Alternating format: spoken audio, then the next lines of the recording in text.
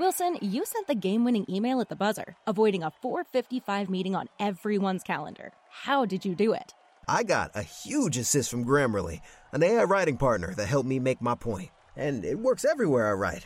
Summarizing a doc only took one click. When everyone uses Grammarly, everything just makes sense. Go to Grammarly.com/podcast to download it for free. That's Grammarly.com/podcast. Easier said, done. Spin your passion into a business with Shopify and break sales records with the world's best converting checkout. Let's hear that one more time. The world's best converting checkout. Shopify's legendary checkout makes it easier for customers to shop on your website, across social media, and everywhere in between. Now that's music to your ears. Any way you spin it, you can be a smash hit with Shopify. Start your $1 a month trial today at shopify.com/records. What's up, everybody? Welcome to the Mortcast, presented to you by DraftKings Sportsbook, America's top-rated sportsbook app. First, I'd like to tell you about Blanchard Family Wines, located between 18th and 19th in Blake and Wazee in beautiful lower downtown Denver, Colorado, just a couple blocks away from Coors Field, right in the middle of the dairy block. I like wine. I usually, when I do my late podcast and the Gen X movie show and the Gen X music show, I will have my wines. Today, it's a little early for me to be drinking. However, I do love me some good Cabernet red wine. Oh, there's nothing like it. And Blanchard has the best in Denver. They're right there in the middle of the dairy block, so you can socially distance at a limited basis. You don't have to be around anyone, and you can just go out with a small group of friends and really enjoy yourself. They also have virtual wine tastings. Go to them at bfwdenver.com to book your virtual wine tasting, or you can just go down and at least get a reservation, or just go through the dairy block and if you're enjoying a nice walk through downtown Denver. They got Pinot, they got Cabernet, they got Rieslings, they got a partnership with a Western Slope winery. I highly suggest you take them up on that. They are once again located between 18th and 19th and Blake and Wazee in beautiful lower downtown Denver, Colorado, just a couple blocks away from Coors Field, right in the middle of the dairy block. They are on Facebook and Instagram under Blanchard Family Wines. When you go in, tell them Jeff Morton from CSG Podcast sent you there. I'd also like to tell you about my friend Andy Feinstein and Exo Event Center. Please support our friends at Exo Event Center, located in Denver's vibrant Rhino Arts District. Exo Event Center can host safe, socially distanced events for 25 to 175 persons outdoors and up to 100 persons indoors. If you are interested in hosting an event for a corporate gathering, fundraiser, client appreciation, birthday, anniversary party, or just basically a morale-boosting happy hour, which, face it, we all need right now, Exo would love the opportunity to be part of it. Please visit exoevents.com for more information and book your private event today. Okay, for making his debut on the Mortcast, but not on CSG, is a man who has actually, I don't think he's been on CSG since 2015, which is a very big oversight on my part. He writes for the Action Network. He is on Twitter at HB Basketball, and he's a co-host of Locked On Nuggets podcast.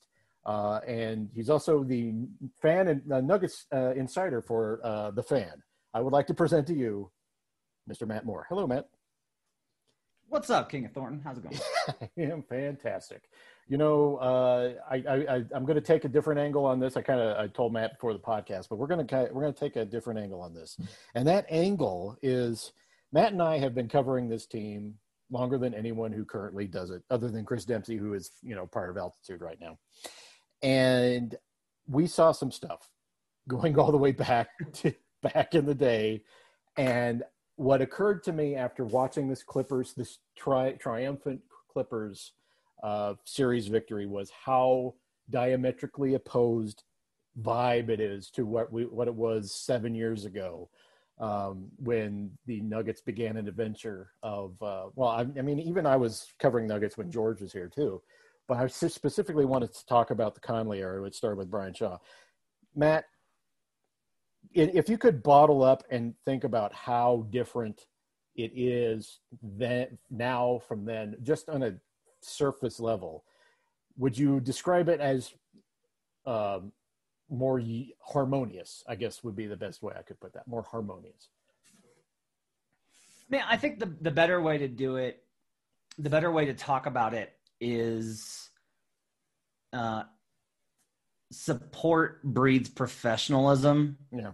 rather than professionalism breeding support. So I look back on the Shaw era, and I think Brian fell into the same trap a lot of former players do, which is when you've won at a high level, you have standards. And you've been around teams that have held those standards.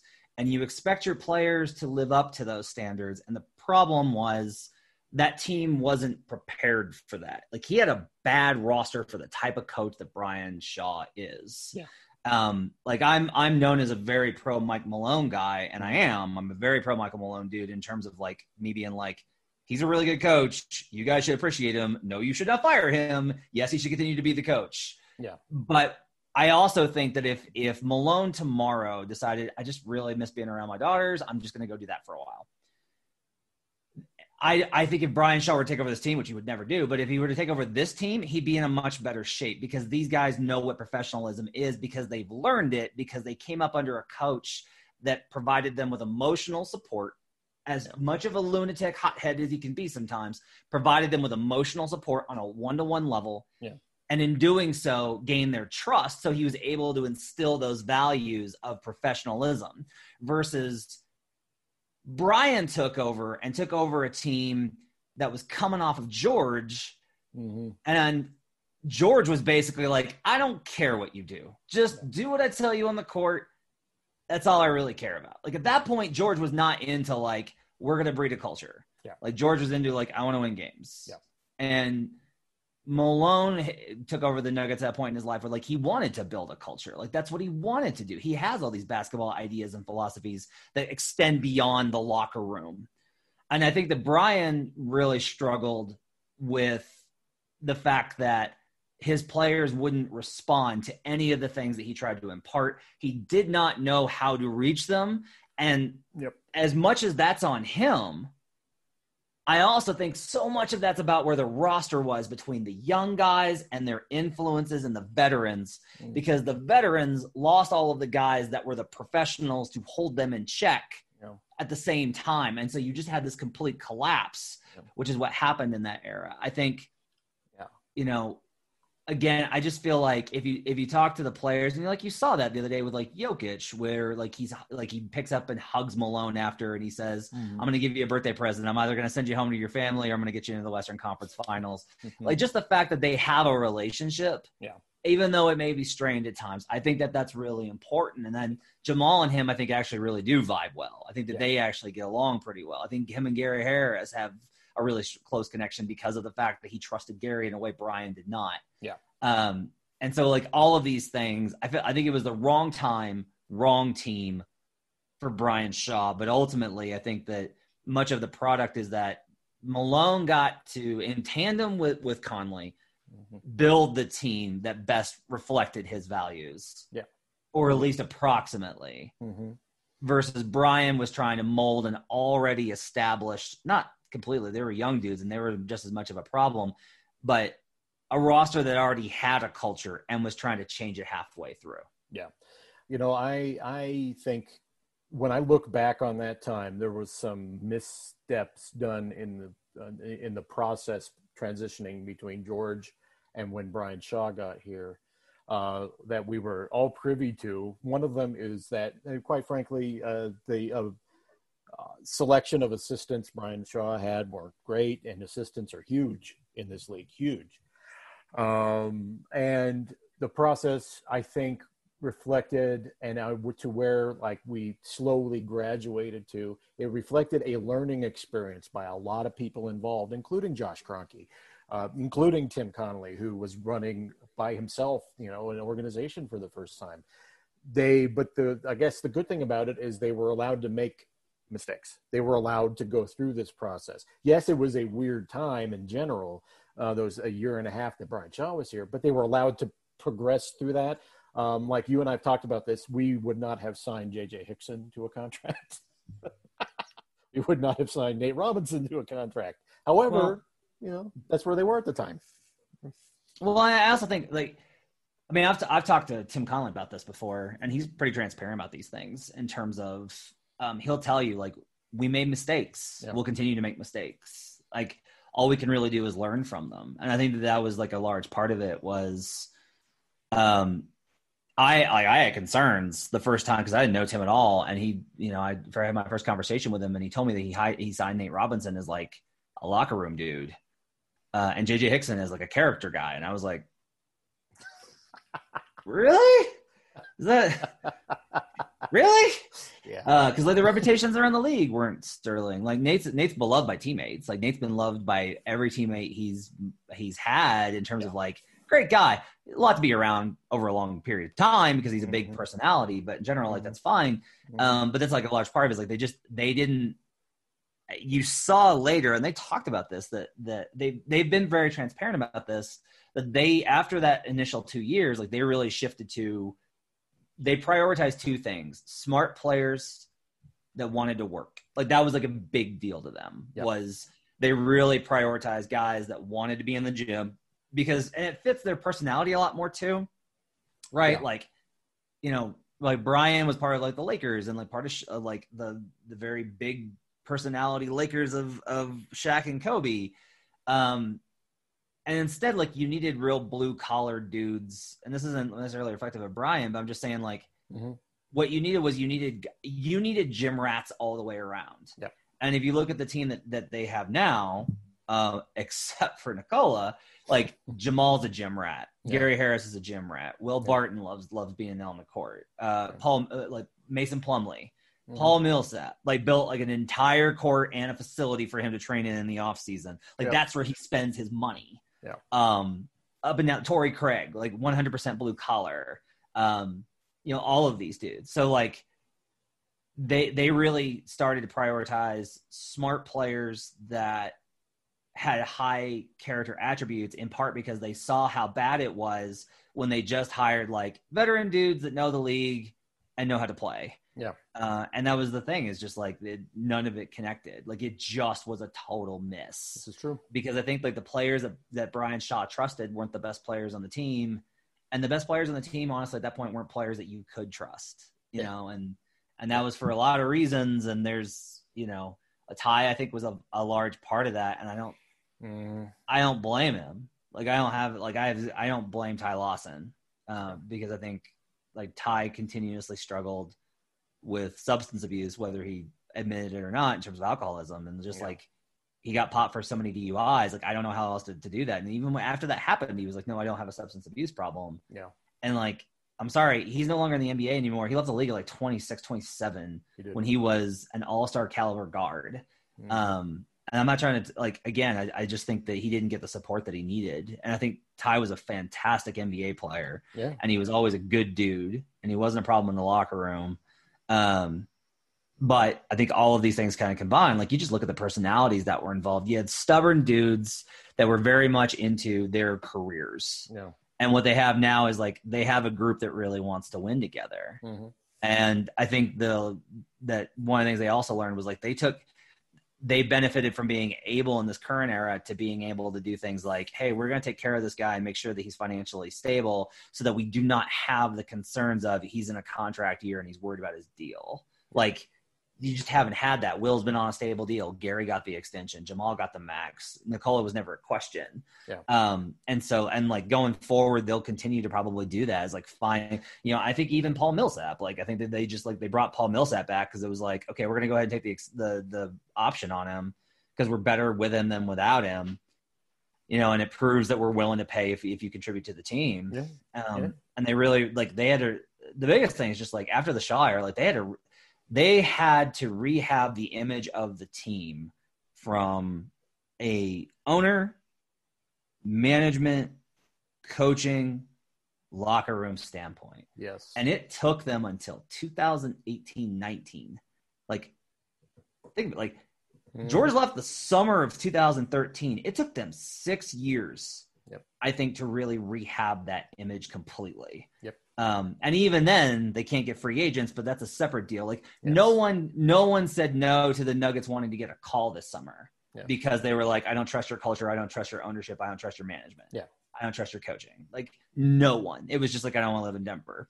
Yeah. And so like, now like this will be interesting. Like this is a really messed up summer and I have no idea what to expect from the Cronkies given the economic environment. Yeah. But like, that's what's kind of interesting is like the team had really, this is kind of modern talk, but the team had really pivoted to, we can't get free agents because if we were ever going to get them, it was going to be last summer. We're going to have to do this internally. But now they made the Western Conference Finals, so you're going to see a lot of free agents be like, but I can play for Denver. They were one step away from the finals. Like, that changes it. Yep. Like, this win over the Clippers fundamentally changes things. But to kind of sum up, I just think that to me was a lot of where we were to where we are. You know, I there's one pivot point for me. And I did a podcast on this a couple of months ago, but it was called How All In for Nurkic Became All In for Jokic. And that really was the axis point with which everything began to turn. And I don't think people remember in Yusuf Nurkic's rookie season how much everyone in the organization was like, oh, we've got this guy. And then he got hurt at the end of the season. And I remember there was a meeting midway through, actually it was in March of 2015, right before Brian Shaw was fired. And all of us are at Fire on the Mountain with Tim Connolly, and he mentions to me and Nate, have you seen Nikola Jokic? Because I had done no research on him. Jokic wasn't in town yet. And I've told the story before, and I said, like, I have no idea. So Nate whips out his phone, and he pulls out this video of pink uniformed Megalex playing for Grainy. The film happened to be Grainy, and it was 2015. I couldn't believe it. And of Jokic playing, I'm like, oh wow, that's amazing. The process that from Nurkic to Jokic is, to me, the probably the point where the organization, I mean, we could talk about culture and we talk about Michael Malone coming in. That was all part of that process too. But identifying Nikola Jokic and all of that process to me, because even when Jokic came in, they didn't understand at the time how good he was going to be. That itself was a process, but that transition from Nurkic to Jokic, I think, was absolutely pivotal. I mean, yeah, it was. I think there's a lot going on there in terms of, and use this as rookie year, he got selected for the Rising Stars game. Yep. And he was really upset because he wanted to go home.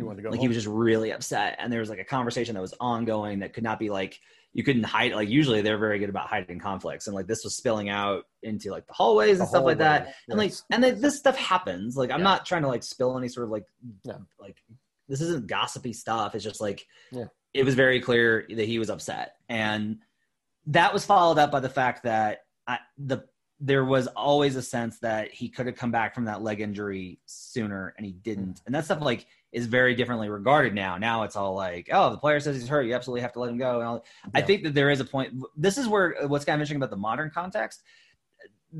The internet and Twitter in particular are always like, you have to trust the player. Like the players always know better. And I'm like, okay, I'm willing to say that the players know better than I do. That's obvious. Yeah. But when I know that his teammates are not happy about it either, how do I feel about that?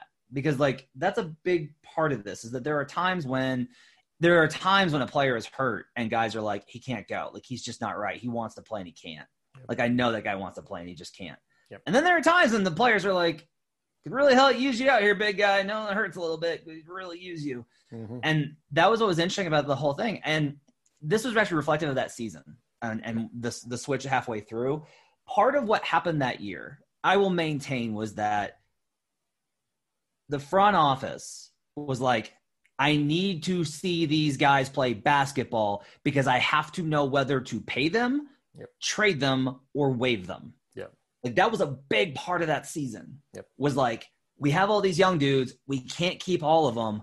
I have to have some sense of them. And if you don't play them, I'm not going to know. Yeah.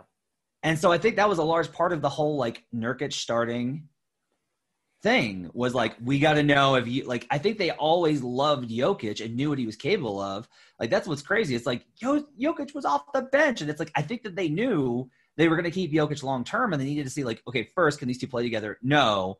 Okay, let's start Nurkic to see what happens. Like, if we get Jokic off the floor, does he play better? Mm-hmm. And then it was like, no, like Jokic is just better and needs to play more and needs to start. Yep. But the problem was, like, at that point, once you did that, then the consequence of that was that Nurkic bailed. Like, he just bailed because, very specifically, there wasn't a Dame on Denver. Yeah. Like, it makes sense that he and Dame are great and everything is awesome there because, like, Dame's in his ear. Like, Dame's not going to let you check out. Like, Dame's not going to let you. And it's happened before. It happened early in Portland, in his tenure with Portland, that he would get benched and just, like, evaporate from the lineup for a few weeks. Yep. But Dame kept on him, and I think really was able to change as Nurkic matured. Mm-hmm. But there was nobody on Denver that was ready for that. Not that point. Jameer Nelson was not going to be that guy. No, Gallo wasn't going to do that. Oh, certainly. No. There was also some issues there. But I think when I look back on that, I think it was never going to, as soon as they decided on Jokic, it was just never going to work with Nurkic. He was a starting caliber center. That's right. Just the long and short of it. You can't keep two starting caliber centers on your roster and have one come off the bench. It was not going to work. And I think there was a certain time they knew it. Nurkic made things rough. He made things really rough. As has been covered in many different places. We don't have to go over it again, but he made things rough. So they leave. And that really, but even after they decided on Jokic starting, which was December 15th, 2017, 16. Once they decided on that, that was it. That was it for him. That was the direction of the franchise. Also with that is Michael Malone coming in. And Malone coming in and changing the culture was really big because I would describe – I wouldn't go so far as to say the culture was toxic, but it was certainly really depressing in that locker room, the last of the Shaw era and into the last of the Melvin Hunt era. And poor Melvin did the best he could as an interim head coach. Yeah. But it was just a toxic stew that needed to be filtered out. And I think Michael Malone was absolutely 100% the right coach to come in and kind of reclaim the Denver Nuggets. Yeah. And, I think even that first year, like Malone was very obvious, was transparent about this. Like it was going to be a multi-year process. Yeah. And while, again, I think that Malone deserves the majority of the credit, Mike Miller was such a big part of it too. Yeah. And they struggled, honestly, I think, when he left because they didn't have that veteran guy that was such a positive influence because Richard Jefferson was just like, Richard Jefferson has a really good reputation in this league. Like he has a really great reputation in this league and everyone really likes RJF. Yeah. And he's a champion. And so my thing is less of like, he was bad and more of just like, I just don't think he ever bought into the team. I think that he got here and was like willing to give it a shot and be like the veteran dude. And he saw how this team operates and he was coming from LeBron and it's just like it's just different. Yeah. And Miller was just so positive from the beginning. Like, you can put Mike anywhere and he's going to be a positive dude no matter what. And I think Jefferson was like, I'm not into what this, I think a lot of his concerns were the same kind of problems that like Will Barton brought up after the Clippers game of like, this team's soft and they don't get it and they just don't have it mentally together. Yeah. And that's okay. But you have to have a little bit more allowance for how young this team still is.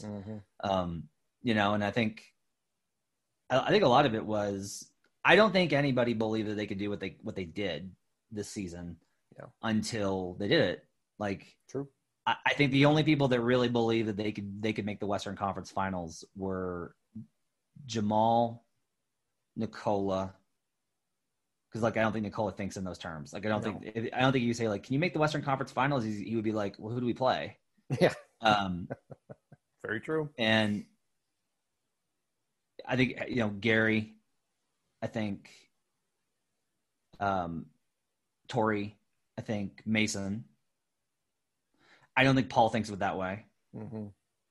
But my point here is more of just like, and the coaching staff, I think more of just like, it's a matter of they didn't know what they could accomplish. And then they got there and they were always up for the test. Yeah.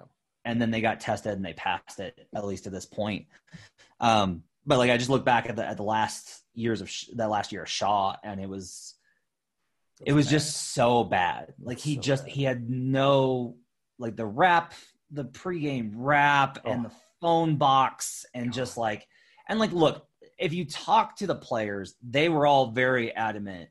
The veterans were that a lot of the problem was the young guys. Yeah. That was a big part of it, but that also reflects back on the top players. Like, again, I just get back to when Ty Lawson's the best player on your roster and Ty was in the position that he was, you weren't going to get what you needed. And like, that's not on Ty. Like that's just the organization's fault, was that they needed a better player who was a better leader. They needed their leader to be a better player than Ty. Yep. And they couldn't do it, but that was like the problem with where they got to by the end of it. And I think, their second best player at that point, with Gallo out was Kent Fareed, it would have been Fareed. Yep. And that's bad. Like that's, and Shaw constantly complained about Fareed publicly. I mean, that's where that relationship was. That's well, and that's like such a big gap between Brian and Malone too, is for Brian, it was all about accountability. Like, I'm going to hold you accountable at all points. Yeah. And I am who I am. And I'm going to hold you accountable in the locker room, and I'm going to hold you accountable in the media. And I'm just going to hold you accountable because like that culture does work. Like there are environments where that culture does work. But what Malone did was Malone came in, and we noticed it very early on. Like I was telling this to Adam the other day. Like I think literally I can remember 5 times in Michael Malone's entire career where he's called out a player in the media post game. Yeah. Like 5 times. 2 of them I think were Gallo. Like it's just like this is just where they were. Like he very pointedly took such a different approach in that. And when the players were like that, it is really crazy. Brian Shaw is a former player, an NBA champion, a longtime assistant coach. And that team never felt like he had their back. Yep. And from the very start, those players, even if they disagree with how like Malone screaming and yelling and being a hothead, even if they disagree with the game plan, they know that Malone's got their back and he's not going to sell them out to the media. Yeah. Like he's just not. When I've asked him about players that are struggling, his response is always the same. I've got to do better as a coach to get him better opportunities. Yeah. Like that. And that goes a long way with earning trust in this league when their earning capacity is built on this kind of stuff. Well, and the only time I ever think Malone made a mistake in the media was after they lost to the Kings again. He just kind of came unglued. And I'll never forget that. And we go back in the locker room, and the player, I think they're talking to Gallo. I forget what Malone says, but it was whatever. And it was like, and you knew that the only reason Malone was that upset is because they lost to the Kings. The Kings, yeah. Specifically the Kings again. Everyone knew it. And we were talking to Gallo, and Gallo was usually, to get you pulled behind the curtain for people, Gallo was like a robot, okay, in the locker room, if you were able to get him in the locker room. He was a robot. He would his soul would leave his body, and he would go into Clichésville. And it was like that every time. And it's the first time I ever seen him react like that.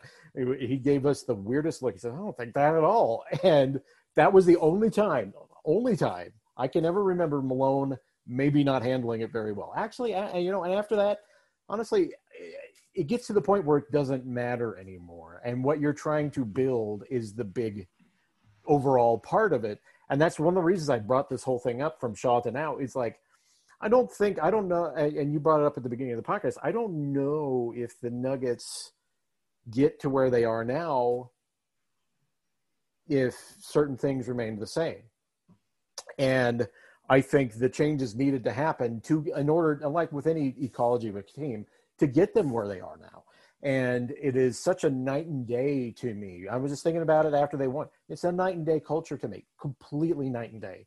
And a lot of that it's a top-down organizational thing, building this culture and maintaining it, and not making rash decisions through the entire process.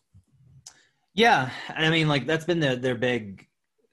This is why it has to be like so rewarding for Tim Conley. He's not going to take a victory lap because that's not what the man does. But like, The biggest criticism I have of Tim's tenure is that he waits too long on things. Yeah. He waited too long to trade Ty. He waited too long to trade Kenneth. He waited too long to try and make an upgrade.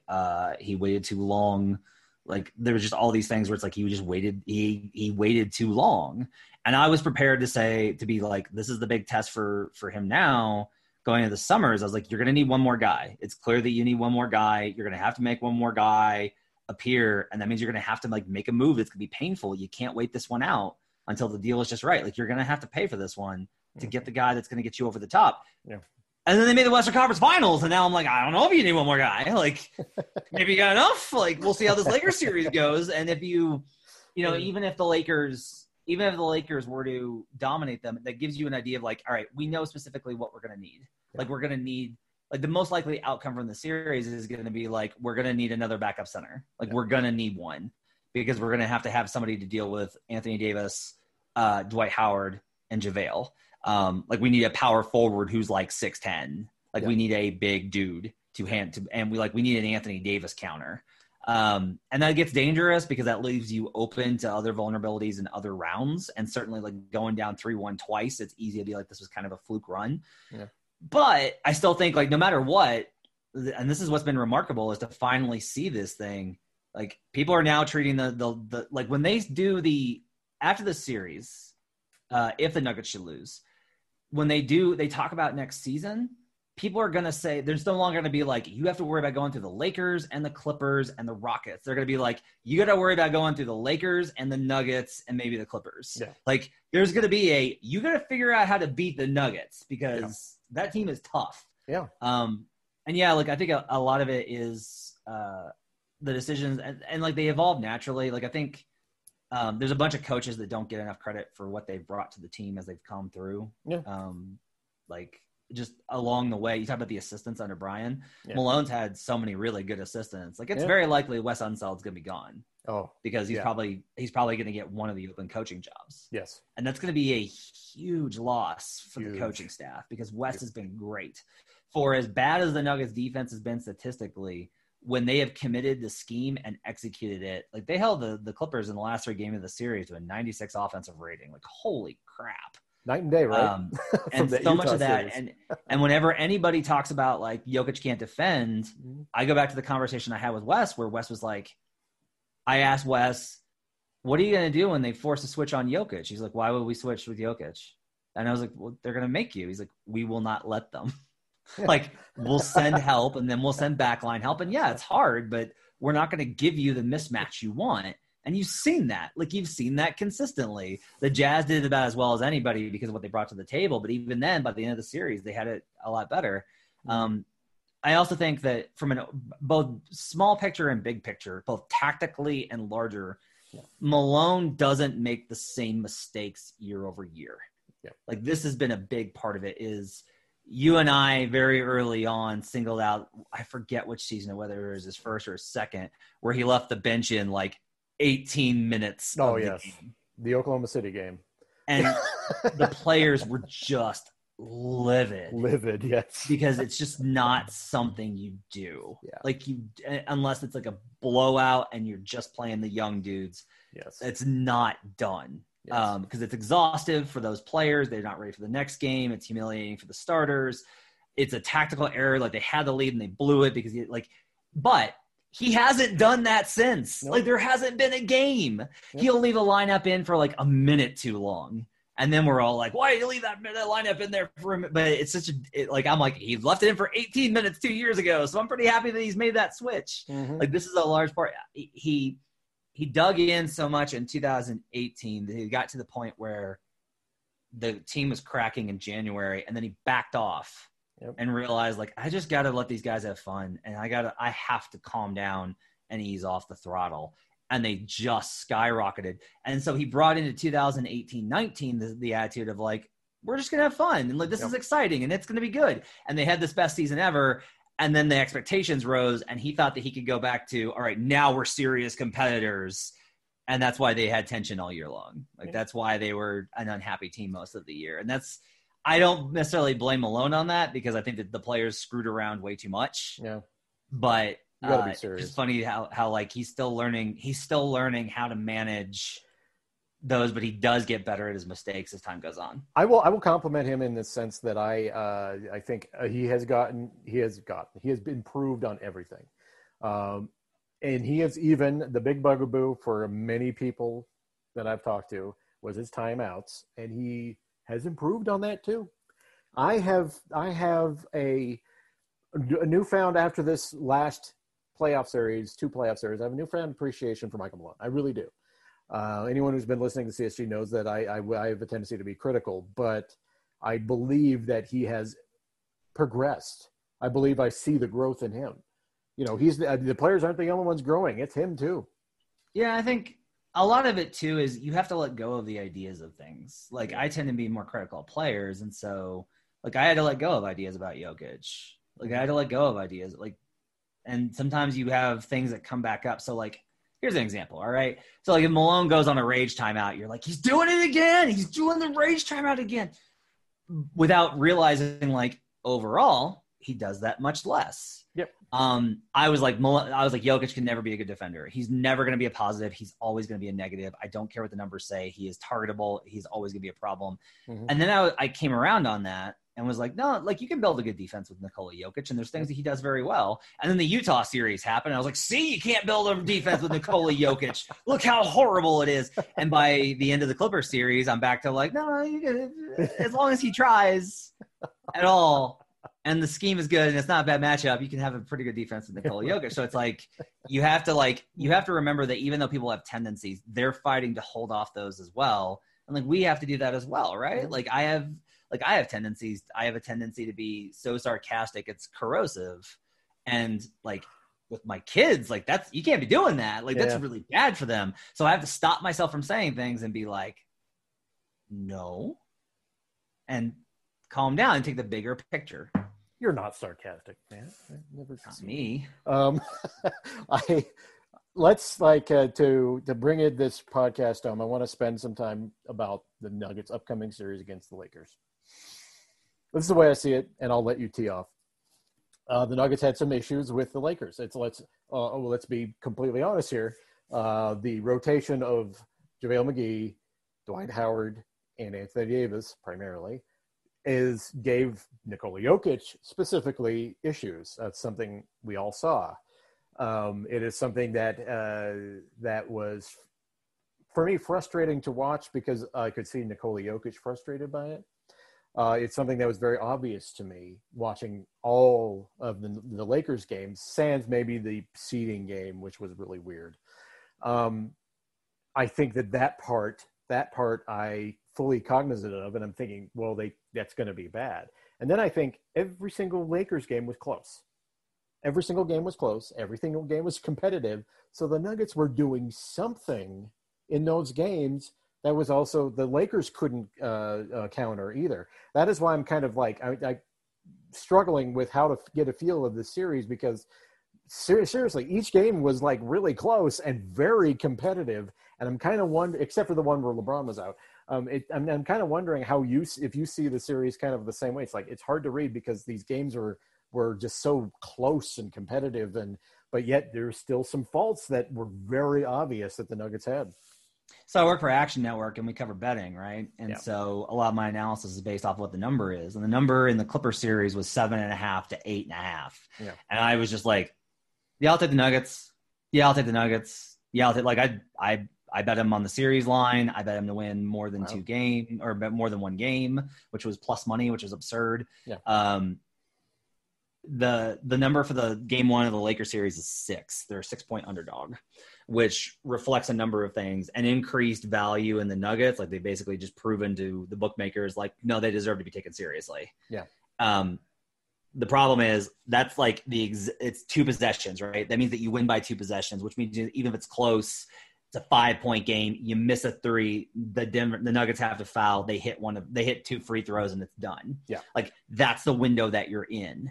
And so if it gets up to 7.5 to 8, which is possible it might, I'm hoping, then I'm going to take Denver because I do think that they can compete in this series. It's just a matter of like winning. Yeah. And there's a number of things to take away of ways to approach it. They have been close in all of the games. They had their shots in the first contest that they lost. I throw out the second one because LeBron didn't play. You can't take that game seriously if LeBron James doesn't play. He's so important to them. The third game was the one that I key in on the most. Yeah.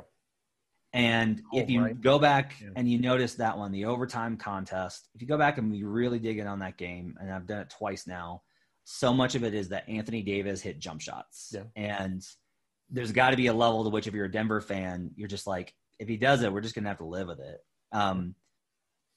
It's true. I think their defense is better geared to contest the lob than it ever was in the regular season. Mm-hmm. Having had to face Rudy in the first round taught them a lot about how to contain the lob. Yeah. And that's really helpful. But one of the problems is that threat was entirely out of pick and roll sequence with Mitchell and Gobert. Yeah. The Lakers like to just throw it. So they use it on cuts or just catching you napping because they have Rondo and LeBron who can throw a pinpoint, perfectly arcing pass to Dwight Howard or Anthony Davis if you fall asleep for a second. But on the other end, the other thing is like transition was a huge part of it. Like the Lakers got of LeBron's 14 assists in that contest, 5 of them came in transition. Wow. Both of those things are things that you can look at and say, if Denver plays with more attention to detail, they can cut down on those. The Lakers' half-court offense is not great. It is not excellent. It is the 5th best in the playoffs this postseason. Yeah. And that's after facing the woefully, hilariously bad Portland Trailblazers and the we are gambling on small ball. Oh, no, that didn't work. Let's just quit Rockets. Like so much of it and like their half-court offense until the last 2 games of that Rockets series was poor. Denver can win this series if it's a half-court game. Yeah. If it gets into an athletic contest, they're going to lose. Absolutely. But there's also another thing, and this kind of speaks more to like how you view the game, especially from a historical context. There's a bettor I know that I trust a lot. His name's Ken Barkley, and he's a radio host on You Better You Bet. And Ken is one of the sharpest, smartest dudes that I know when it comes to betting and with sports analysis in general. Like he can talk to you about any matchup and give you specific details to find edges. Yeah. And he and I were talking once, and he said to me, you know, in every other sport, I fade the narrative. I bet against the narrative in football because it means that dumb casual sports fans are just betting the Packers because Aaron Rodgers is such a winner or those kind of things. Yeah. He's like, I do the same in baseball. I do it in college football and college basketball. Yeah. The only sport where I bet the narrative is the NBA because historically the results always kind of reflect that. And if we look at these playoffs, like what do we have, especially in the Western Conference? Clippers gonna clip. Yep. A historically joke of a franchise loses a 3-1 lead in humiliating fashion. Yep. And in the conference finals, you have the Lakers versus the Nuggets, which in 2009 and in 2012, we both saw the same thing. Good contest, kept it close, won some games, but ultimately they're the Lakers. Yeah. And I hate that that's like the case because that's a really boring outcome. Yeah. And I don't like the fact that just one team is going to win because of the name on the jerseys. Yeah. The problem is historically, that's how this league goes. Yeah. And until I actually see that outcome not occurring, I got to believe that that's going to be how it goes. It is strange. And thank you for joining me, Matt. I appreciate it.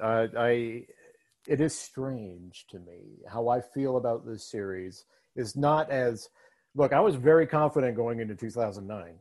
Very confident going into that series in 2009. I barely remember the 85 series against the Lakers. Barely. I remember Issel hitting the 3-pointer in Game 5. But outside of that, I mean, the 2009 and then 2012 are the most instructive as far as narrative goes because that 2012 team was not that good. And the Nuggets still lost that series. And it was, you know, it turns out the name on the front of the jersey was the defining factor in that.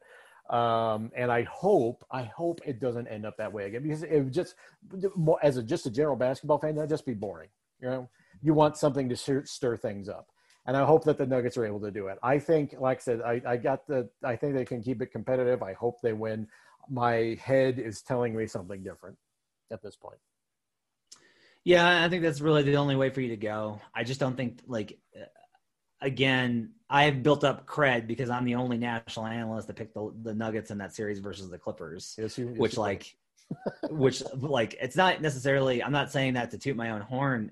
It's more, but I'm serious. Like, it's more to say just, you can't say that I'm a Nugget skeptic because I believe that in a good matchup, they could win. Yeah. But the problem is just like, this is a really bad matchup.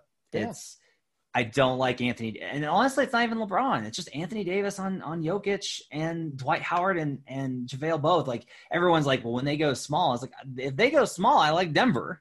Oh, yeah. I like, the numbers don't bear that out. They destroyed Denver with their small ball lineup in the regular season. Yep. But over the course of a series, I like Denver's chances a lot of adapting to that and figuring out counters, especially with MPJ now part of the rotation. But yep. The big lineups, I think, are such a big problem. Like, I just don't know how they're going to keep them from dunking on them all the time. That's the big thing. It's just like I've said this on a couple of radio spots. The Clippers like to pretend that they're this big, tough team, that they're these big, bad bullies, but they weren't. The Lakers actually are a big, tough team. They're very physical. They're very tough, and they play you. They don't jaw at you. Yeah. It's Danny Green. Like, Kuzma will yap a little bit. Rondo will yap, and LeBron will do his usual amount.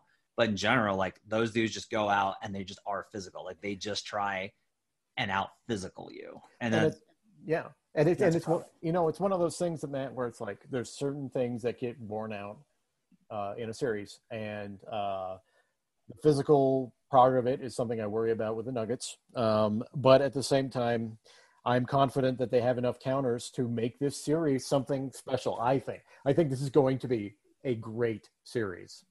And at this point, since we weren't they came from 3-1 down twice.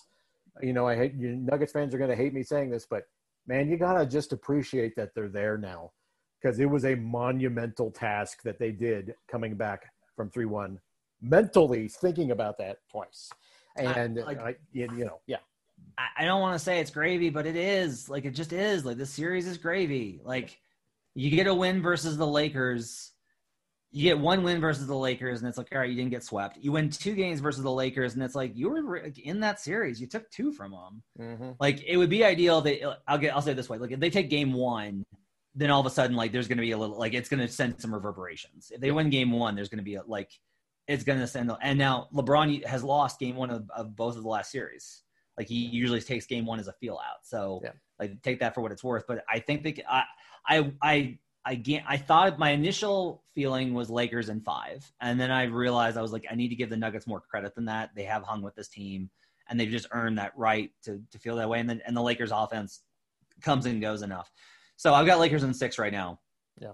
But the other thing is just like, if they get this to a 7th game, don't let these Nuggets get in 7. Do not let these Nuggets get into 7 games. Eat. That's their home. That's where they feel good, is down 3-1 and in game 7. So hopefully it'll be a fun series. And either way, I think it leads into an exciting offseason, and it's been a postseason run. And remember, it's been a great postseason run. And I've never seen anything like it. I've watched a lot of basketball since the late 80s. I've never seen anything like this. So I want to ask you, because I forget this. Okay, in 2009, I could look it up, but I haven't.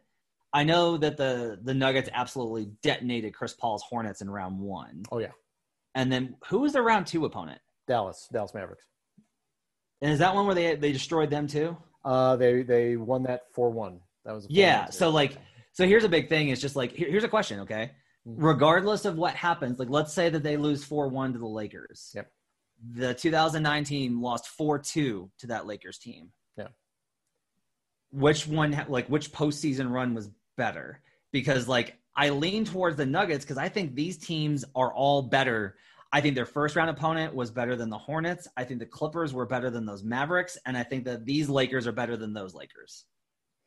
Yes, I will say this one's better. Although I think the team in 2008 and 9 was just kind of primed and ready and had a lot of veterans on it, which really helped. This Nuggets team is a lot different. As you pointed out earlier, Matt, there's a lot of youth on this team. And that's one of the reasons this made this so remarkable to me. Like the relative youth, they're only their second time in the playoffs, and they're once again going to 7th games. But coming back 3-1 down, this is just I can't. The only other analogous thing in Nuggets history would be the 94 team. It really would be. And that's just youth. But that Nuggets team in 94 were not good. It was a thoroughly mediocre Nuggets team. This is an actually good Nuggets team. So I can't draw a comparison adequately because of where this Nuggets team is and the just how young they are. Aside from Millsap, I just can't really draw a comparison. This is completely unique to me. This is the first time I've had this realization that in their second playoff run, they made the Western Conference Finals. Yeah. That's crazy. It's crazy. You cannot draw a comparison to anything here. It is insane. Oh, man. And we're going to be coming up to one of the most unique series in Nuggets history. And Matt, I wanted to have you on because you and I have been doing this for a long time. I've been covering the Nuggets for 11 years. You've been covering the NBA for 11 years. It's been quite an adventure. And I think, obviously for many reasons, this is the most unusual playoffs I've ever covered. Yeah, you can say that again. All right. Well, thank you for joining me, Matt. I appreciate it. You, as always, were a fantastic guest. Thanks, man.